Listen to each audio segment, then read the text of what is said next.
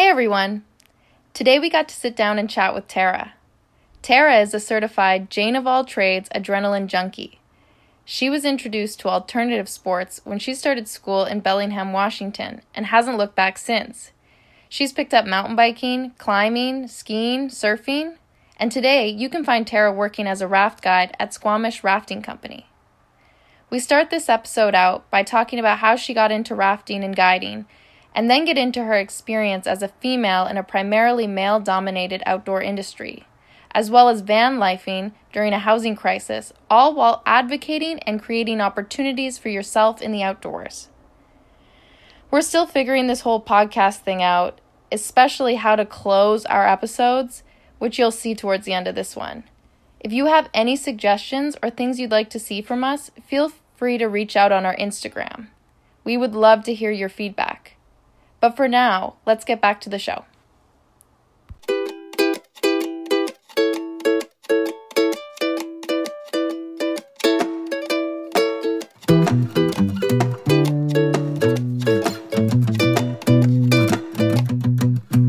Welcome to Wildly Basic, a podcast about everyday badass women who love the outdoors and are unafraid to be unapologetically themselves in the backcountry, regardless of norms and expectations.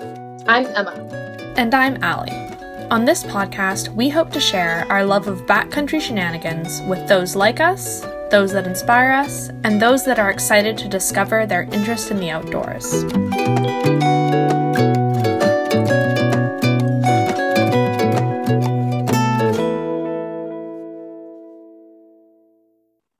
All right.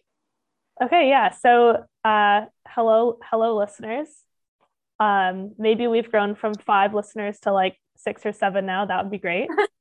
We're back for episode 2. Hopefully it's going to start off a little less awkward and cringy this time. We're going to do our best.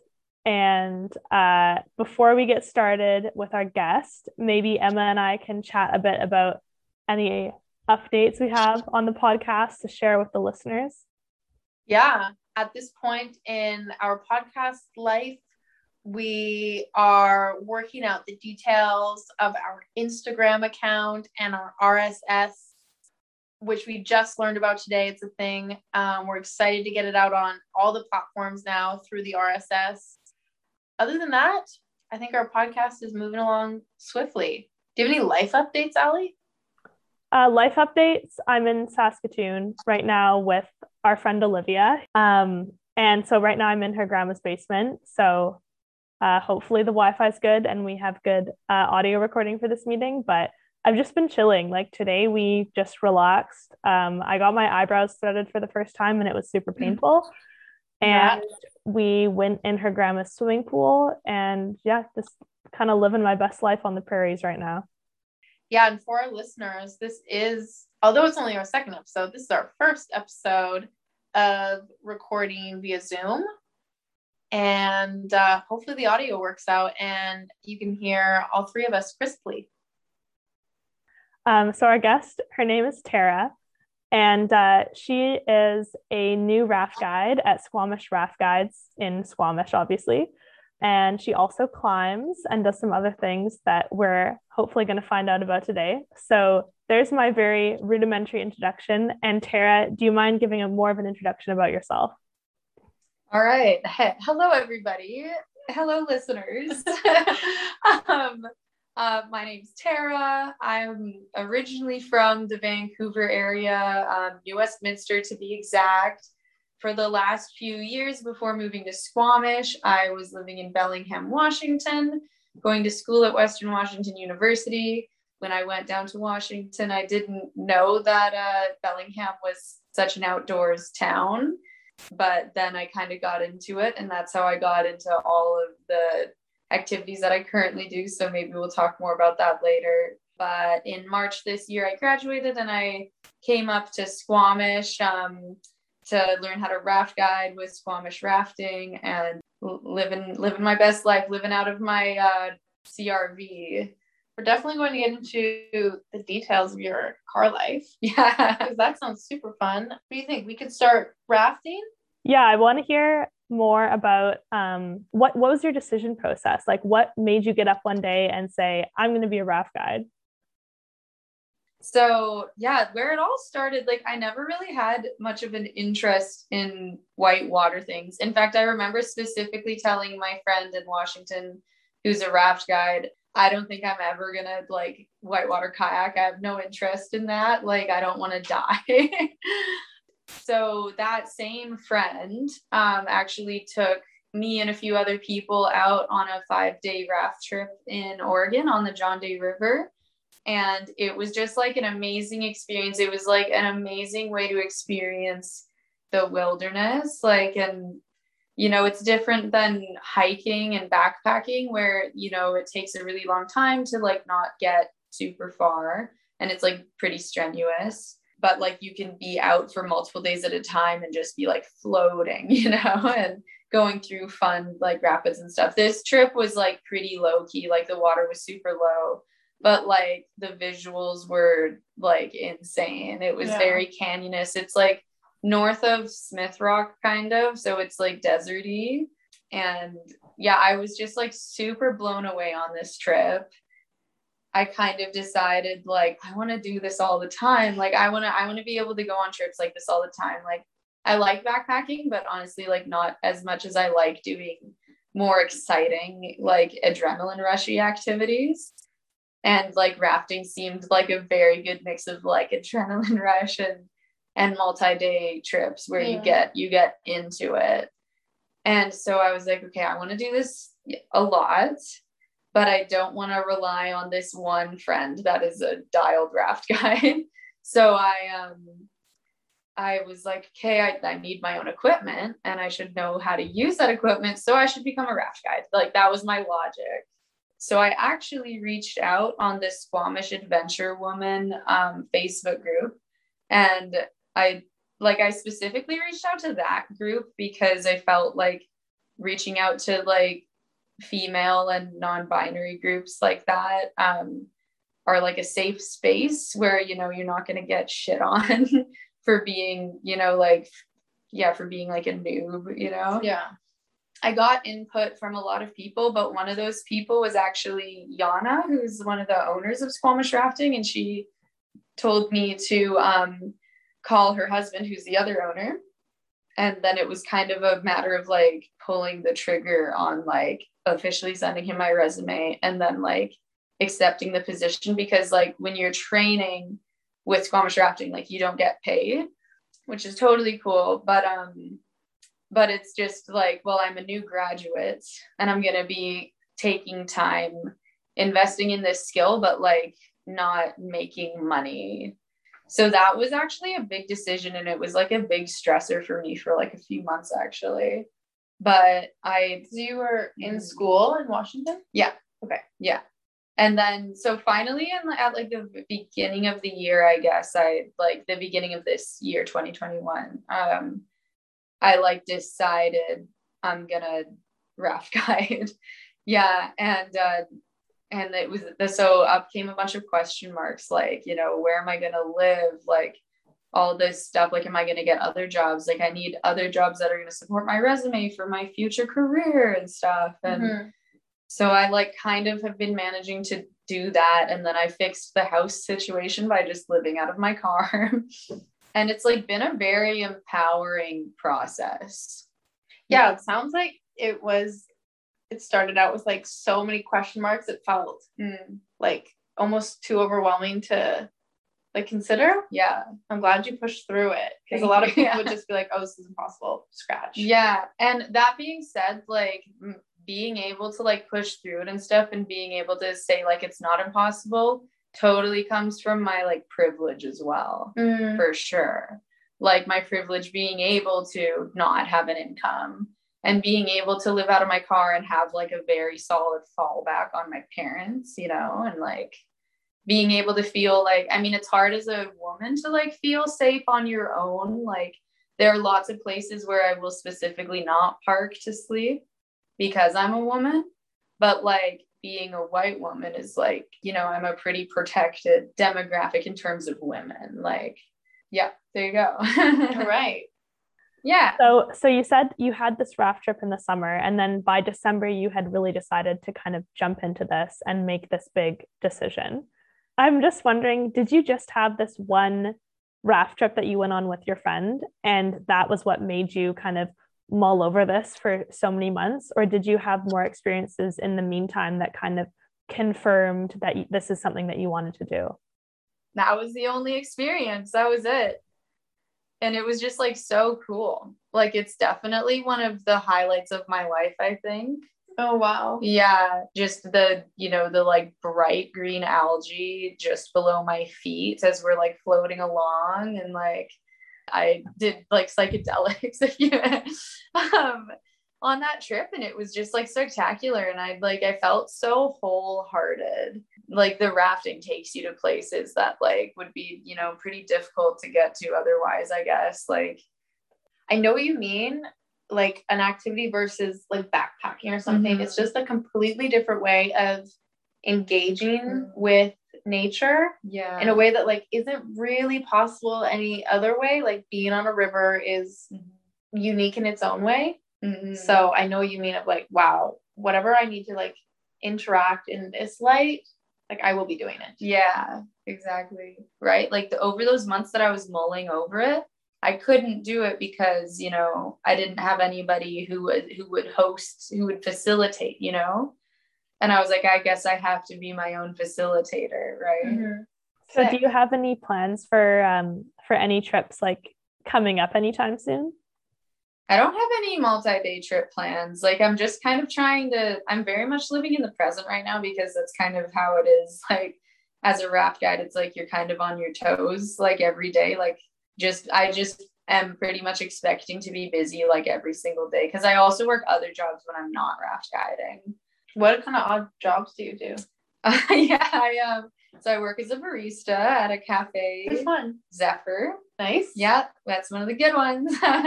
It's a lot of fun there, but I'm actually not working there as of the 30th coming up. Okay. So because I'm gonna actually be volunteering with Whistler Adaptive Sports. Oh, cool. Yeah. What's that about? Yeah, so they do. I'm still learning about it. I haven't done my orientation yet, but I do know that Whistler Adaptive does like all sorts of activities and sports. And that like for folks who have like cognitive or physical disabilities. I'm really excited to get into that and start learning more and more and like working with these athletes. Because in the future I want to go into occupational therapy. You're like kind of like connecting dots between like your interests, like you're, with the adaptive sport thing, like you're clearly a super active outdoorsy person, but you're also combining that with your interest in like adaptive like programs, which is related to like your future career. Like you're kind of just connecting your interests and like finding these really awesome opportunities. It took practice to kind of like advocate for myself and create opportunities for myself, but and I said it before and I'll say it again, like one of the reasons I'm able to pursue the things I want to do so much is like very largely because of my privilege. Mm-hmm. Like I'm quitting my job at Zephyr so that I can volunteer my time for Whistler Adaptive. I wanted to ask you about, is that a raft guide or are you like a raft guide in training? Like, so what's your title? Yeah, good question. So I'm a raft guide. I'm like a rookie, but I'm a raft guide at Squamish Rafting, and I went through training earlier this like spring and into the early summer. And then I started getting like paid to guide and like guiding boats on my own, like midsummer. What does your training look like? Yeah, so the training, like our head guide Ty, and then Dave as well, who Allie obviously knows. I told Dave that we wouldn't shit talk him too much. Hi, Dave. Hi, Dave. Hello. 5. Hey, Dave.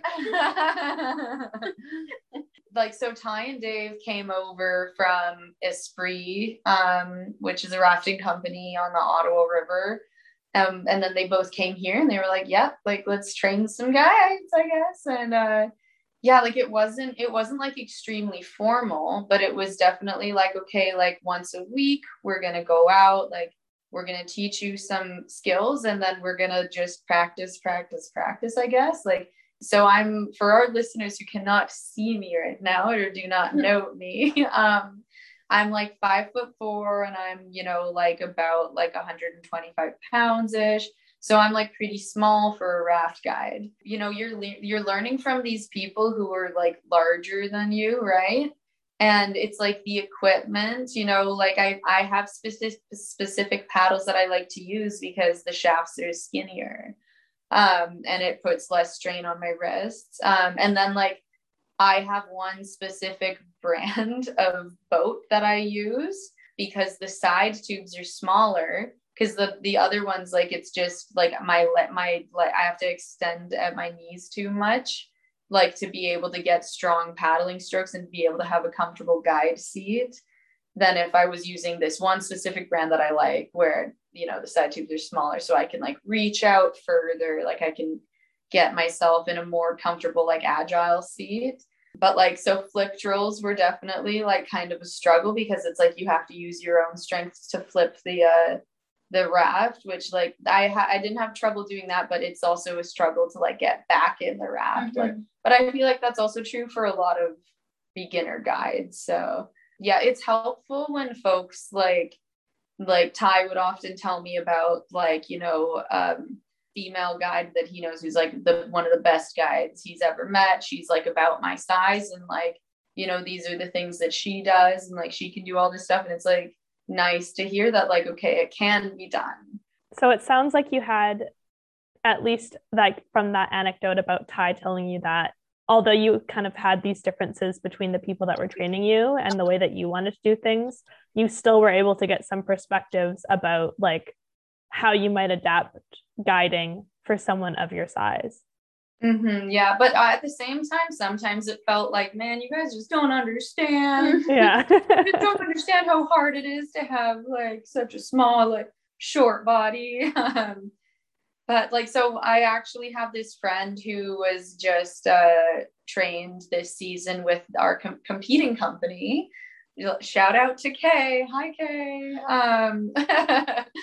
We hung out like a few weeks ago, and just kind of like vented a little bit about how, because she's shorter than me, you know, the things that we do that's like different than other guides who are like larger than us, and like, and kind of like I told her about like how I do my guide seat and how that might help her, and like she told me about how like they have like 5 female guides at their company out of like, this is kind of a spitball, I don't actually know how many guides they have, but it's like a lot. It's something like 20 or 25 or something like that. And we have like less than that. And a lot of our guides are actually female, like, but they have only like 5. And they had like a male guide tell them like, wow, like there are so many female guides here. Like, wow. So it is kind of one of those, I don't know, it's one of those things. So, I mean, obviously it sounds like there's kind of some like physical, I guess, barriers for women, or not barriers, but things that might be more challenging for them than for their male counterparts in getting into guiding. But beyond that, like, what do you see as the reasons why there are so few female guides? I would say it's very much just that subliminal feeling of like, this isn't an option for me. You know what I mean? Like that societal kind of view that women aren't as outdoorsy and extreme, like not as gnarly as men, which is so true across so many sports. So I also mountain bike and I climb and I ski. And I just feel like here's another anecdote. Like, I feel like I'm on a bike ride or something, and then there's like some guy comes up and he's like, you just get that whole vibe that's like, wow, you're a girl, like you're not like other girls, you bike, like you're shreddy, like wow, you're not like other girls. And it's like, well, you know what, I feel like a lot of girls would be like me, right? Like this, you're not like other girls, as if all other girls, you're just putting them into this one box and there's no variety, and there's no girls that are outdoorsy, or no girls that want to be active, and the ones that do are somehow these like diamonds in the rough or something. Yeah. Or like, not only that, if you're one of the like other girls and you're not like the rest of the girls, it means that like you're somehow different, like you're somehow outside of it. And like I just don't understand why there has to be a line drawn. It's like, oh, can't I be one of the girls and also be shredding on my bike? Yeah, definitely girls getting into sport is one thing, but getting into a more leadership role in sport, like guiding, I feel like is a whole other thing. Yeah. Like I can't even visualize myself matching my male counterpart in a more leadership role outdoors. Yeah. It's daunting for sure. And also a lot of leadership roles are super gate kept, right? Yeah, like what if Dave and Ty, the two that trained you, like, I don't know, what if they were not as,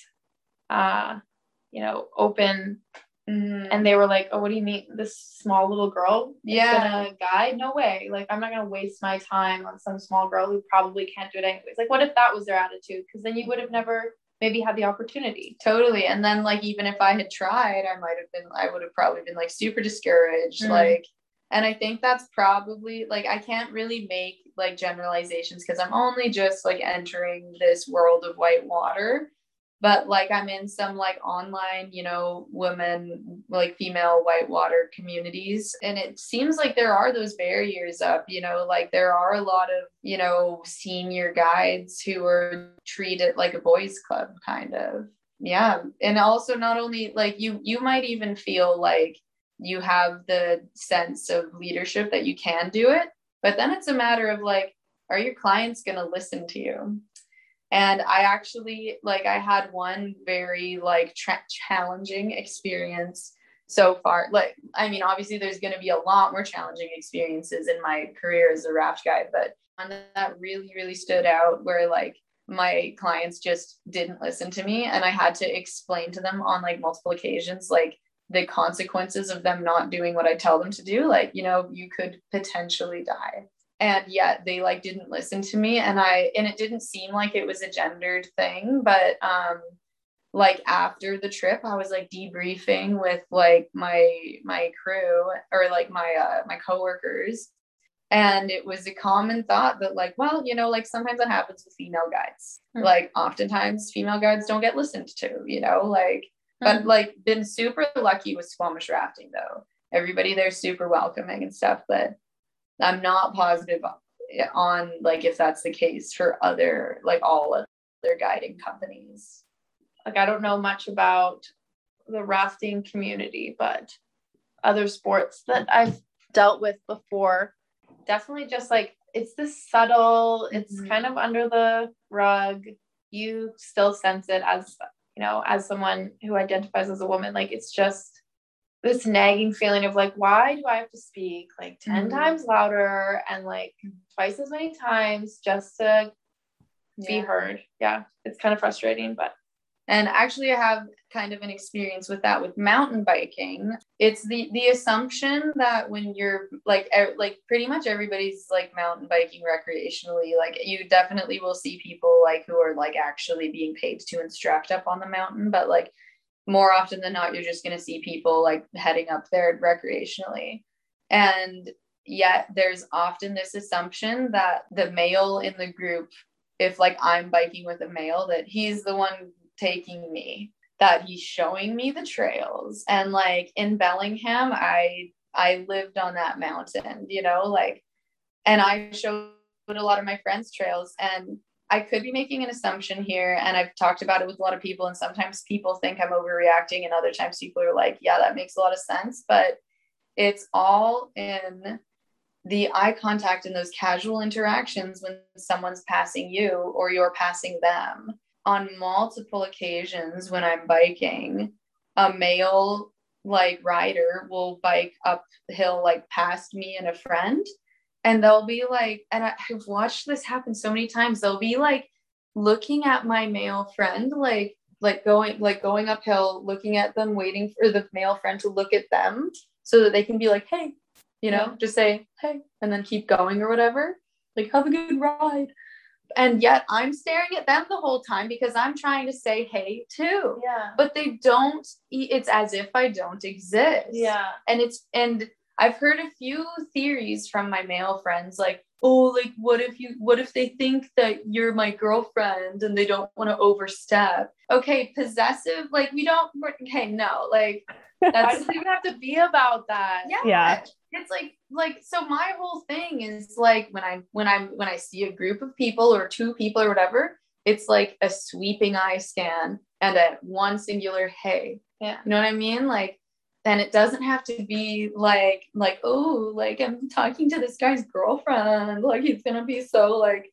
And I don't like I genuinely think that it's like a subconscious, you know, this guy's taking this girl up the mountain. I am the girl who's being taken on a mountain bike. Don't get it twisted. I'm not taking anyone out there. I'm learning myself. But it's so clear, even if I look the part, that like we pass by a group and like I'm following. Like I don't know what I'm doing. I'm the ditzy girl who's just like, I should just be happy to be out and happy that some boy decided to take me on the trails that I guess I could have never gotten to myself. Yeah. I also want to say, like, I think it's hilarious that the assumption is always that if a guy's taking a girl, that it's a girlfriend or an interest of some kind. Like, can a guy just befriend a girl? Even if he is taking her out biking, can't he just take a friend out biking? Like, that also says a lot about the men that are making those assumptions about a man and a woman biking together. I was gonna say, what if I was taking my guy friend out and I was and I did that all the goddamn time in Bellingham. Yeah. Like I taught my friend how to mountain bike. And yet he was the one who was getting the interaction. You know what I mean? You know, you're passing us like an inch at a time and you have so much time to like look at both of us and just say one hey. Like, yeah. I'm just stoked that you at least have a circle of guy friends who don't feel like their dicks were cut off by you taking them out mountain biking. Totally. Like that being said, I feel like the mountain biking community has been super great. Like there are tons of women in it, I think, like, but it is just that anecdotal like evidence for me. It has been super consistent wherever I go. Yeah. Yeah. And it's like a glass shattering effect too. Like once you notice it, and you start looking for it and you're like, oh, there it is again. Oh, and again. And it like, yeah, like in How I Met Your Mother. Yeah. that one episode. Yeah. I want to ask, so, okay, it sounds like you have mountain biked with a lot of men, but when you do go out with women, if you do, maybe, I don't know if you have women that you go out with, like, what's that interaction like? If like a male mountain biker passes you, but it's like you and another chick. Yeah. Okay. That's a really good question because I do take notice of that too. I find like, I feel like a lot of times, like there are those people who will just say hi to the male, but a lot of people don't say hi to either of us because they're just panting their way up or they're just not even, they just don't care. That's cool. That happens when I'm with another woman. And I feel like when people do say hi to us, it's like more of that sweeping, like hi, you know, thing. But it's very rare that someone will acknowledge only my other female friend. Like they'll pretty much acknowledge both of us if they're acknowledging us at all. Like, I'm imagining someone like making a comment about, oh, girls shredding or you're out here by yourself. Like that'd be such a boomer comment. It'd be old. Yeah, no one ever says shit like that. And if they did, I feel like they would get called out. Like someone would be like, what do you mean by that? Like, what do you mean? So I don't feel like that. Yeah. I've been super stoked to see how many like moms are out there mountain biking and they'll like take their kids sometimes, but often I just see like a mom's group like after work, they're just going out together and I'm like, let's go girls. Yeah. Let's go girls. I actually see, I think I see more women out on the trails lately than I've been seeing men.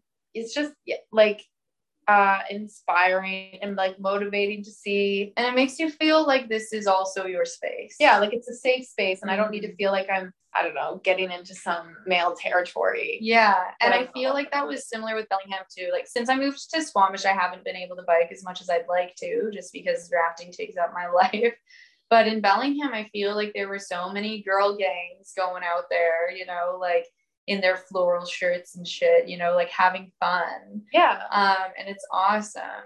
I mean, definitely, I feel like women of the more like, you know, thinner like body type, definitely, but also like you see women of all sorts of body types, like they're not represented enough, but like you see them and it's like, fuck yeah. That being said, it's a lot of white people, that's for sure.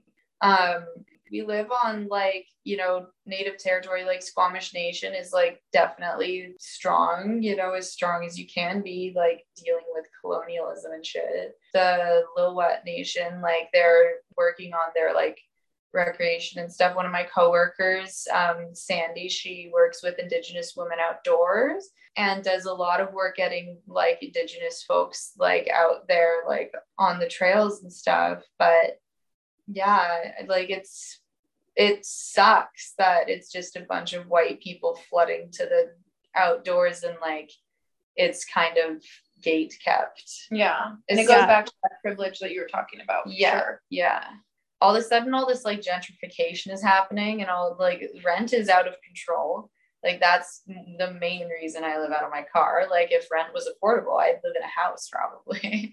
Yeah, I don't want to make generalizations on something that I don't know very much about. I wouldn't be surprised if it's, you know, like all these white people being like, look at how cool Squamish is. Let's all go live here with our like your privilege of like having this money that you can spend and like, you know, uproot your family from wherever you are and move to Squamish and then like invest in properties and making properties like more expensive for other people. Mm-hmm. Yeah. Mm-hmm. I'd love to hear more about like your experience living in your car in Squamish too, because on the topic of like what you were just saying, you know, I'm sure you guys obviously both know, and I'm sure a lot of our listeners know about how in Squamish there's kind of been a crackdown on laws that are trying to inhibit people from living out of a vehicle. That, you know, Squamish used to be kind of a safe haven for people that wanted to do the dirtbag lifestyle and, you know, climbers that wanted to come up in a van and just spend the season there climbing. And like that, Squamish used to be a place where you could totally do that and it was no issue. And now that it's being gentrified, this is seen as an issue and there's a lot more restrictions out there. So I'd love to hear like what it's been like for you. I guess like I'm fairly certain that the bylaw basically says that you can't sleep in a vehicle on any like roadway in the District of Squamish. Yeah. And the funny thing is that the District of Squamish, like when you look at the boundaries, it kind of goes like it follows the Mamquam Service Road. Yeah. It's really redonkulous. Yeah. Like, but I guess maybe that makes sense with like their jurisdiction on heading up the service road and being able to do stuff. So there's that, but also like that's one of the main roads that van lifers live on. You know, I just around think it right people now. don't like the look. They don't like homeless people. Yeah. They don't want homeless people to exist and they're not willing to make the changes needed to make people not homeless. Yeah. Which are like extremely systemic. When I go to sleep at night and I am on a street that, you know, has houses on it or something, like, or at least I'm on a street where there are going to be people driving by, I end up waking up in the middle of the night, like paranoid that someone's driving past me, seeing that there are like curtains up kind of and thinking like someone's in their car. And it's that feeling of like, I paid to be in my neighborhood. Like you can't just sleep. And it's just like, dude, come on. Like, yeah. It's also like if they didn't notice that you were there, they would have never been bothered by you. And so it's just so stupid. And again, it kind of comes down to like the whole place being gentrified and a more wealthy group sort of moving in that thinks that someone just sleeping in their car minding their own business is an issue. Yeah, but it all comes down to like people wouldn't feel the need to do this. Like sure, being able to be like having the ability to be transient is awesome for some people. Like if you live for traveling to other places to like recreate, that's awesome and that's good. Like I do that too. But like what it comes down to is like I would choose to live in a home if it was affordable. I know. It's a lot. Yeah. Okay. I would be kind of interested to know a bit more. I'm similar to you, Tara. Like I was a full-on city girl up until like when I went to UBC and I made friends that kind of wanted to do stuff and it started with just like some hiking, and then it kind of just branched out into like a bunch of other activities. And now the outdoors are like such an integral part of my identity. But it sounds like you kind of had a similar experience. So growing up, I was always pretty inclined to have adrenaline rushes and stuff. Like I always like for sure wanted to go on the roller coasters and stuff, you know, like that was my shit, right? But I feel like when I kind of brought up like you know wanting to ski and doing like I was really interested in wakeboarding, but like the things that my parents always said was that like it's expensive and we already pay for like your team sports, right? So then I moved down to Bellingham and I had to quit my team sports. And I all of a sudden this world of opportunity was open to me, and I was like I had recently decided that like, you know, I wanted to do better with like creating a community for myself. Cause like when I was living up like in New Westminster still, like I, you know, was just going to community college. I was still living with my parents and I didn't really have like a group of friends, and I didn't really feel like I had much of a community. And I was like, hey, now that I'm like moving to Bellingham, I want to have a community. And I wanted to try out a bunch of stuff that I hadn't done before, because my whole thing had been like team sports in the past.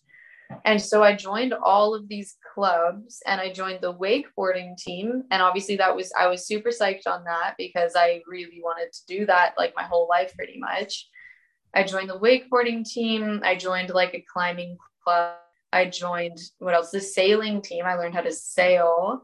So the main thing I think was like I joined the wake team, and they just like welcomed me in with open arms.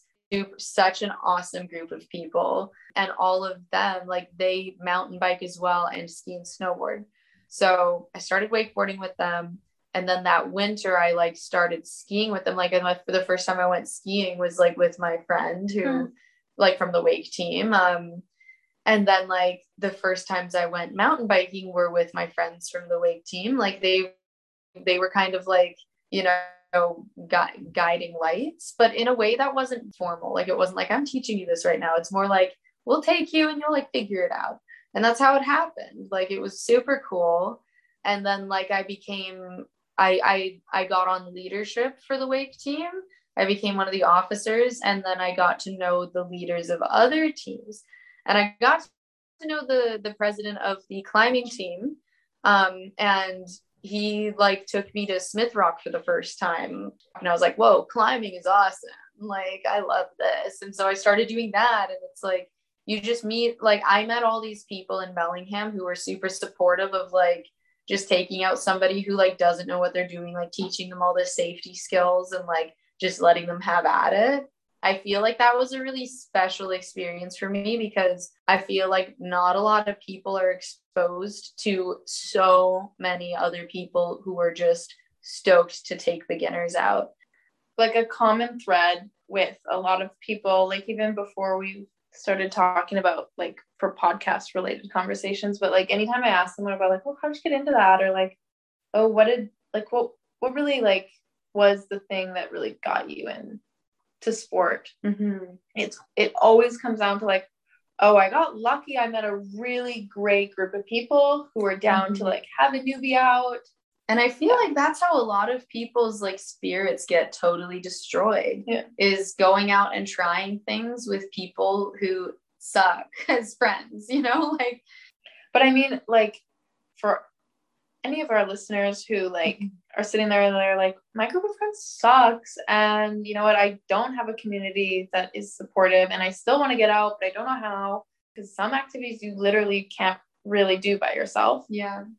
I don't know. I really like the fact that you were like, oh, I want to raft or be a raft guide. Like, I'm going to reach out to this community in Squamish. I'm not in Squamish, but I'll reach out, see what happens. And like, you meet people by putting yourself out there. Like, I hope that people listening who are kind of in a spot, they can look to this story of yours and say, oh, well, if that's what it takes, like all I need to do is like take a step forward, and hopefully I meet that community, and like, I just put my name out there. And I do highly recommend joining online communities. Like I joined like all of the relevant communities to me on like Facebook. all the time. It's just like such a good resource, and you're bound to find somebody who wants to take a newbie out. You know, once you make a few friends, it starts cascading. Like it turns exponential, you know, like when you're doing these activities. Like it's just a really easy thing to be like, oh, like you mountain bike? We should bike sometime. It's like a low pressure way to meet somebody, like to hang out with somebody new. You're not like forced to sit with them face to face drinking coffee, being like, you know, tell me everything. You also instantly have something to talk about with that person. Like Exactly. I find as soon as I find out that someone climbs, I'm like, okay, cool. I could talk to you for 3 hours now. Yeah, exactly. It's like, where have you climbed? Like, I've climbed this. Like, what do you climb? Like, you know, how did you get started? All this stuff. Like, yeah. Like, I know we talked a bit about this, like, kind of subtle, like, icky vibe of, like, it's a boys club and I'm a girl and I'm therefore already facing barriers. Like, not to say that that doesn't exist, but I find more times than not, like, people are just stoked to, like, have you out. And as long as you like come with a good attitude and you're a contributing member to whatever community it is, whether that's with your skill or your good attitude, like I said, people are just stoked to have you. Yeah. Just as another like fun resource, you talked about Facebook groups. Recently, I've been trying to use Bumble BFF. Yeah. Have you? I haven't used that in a long time, but like I love the idea of you know, dating apps just to meet friends. Yeah, like, and I think like Bumble has now the specific, like you can sign on and say like, oh, I'm not looking to date, I'm looking for a BFF. Yeah. And I don't know if I'm only being given girls or just mostly girls are using the app, but I'm seeing so many girls who are just like, hey, I'm in Squamish and I just want a girl to go mountain biking with, like a girlfriend to go mountain biking with, who's down.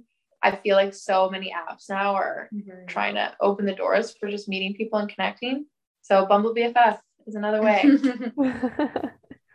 Not sponsored. Not sponsored at all. Yeah.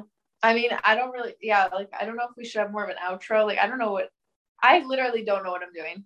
Yeah, me neither. Like I'm imagining like the podcast that I listen to where they're like talking to people and interviewing them, and I feel like oftentimes there's kind of like like, thanks so much for being on our show. Like, you know, like this is like, you know, a little tiny bit of a debrief and then like, you know, tune in next time for blah, blah, blah, you know. I think we need to hire Tara as like our manager / creative director. And she'll be like, okay, now do the outro, say, see you next time, and then thank the guest. Well, thank you, Tara, for joining us today. We had some great talks about rafting and mountain biking and car living, and thanks listeners for tuning in. We will be back with another episode when we come out with it.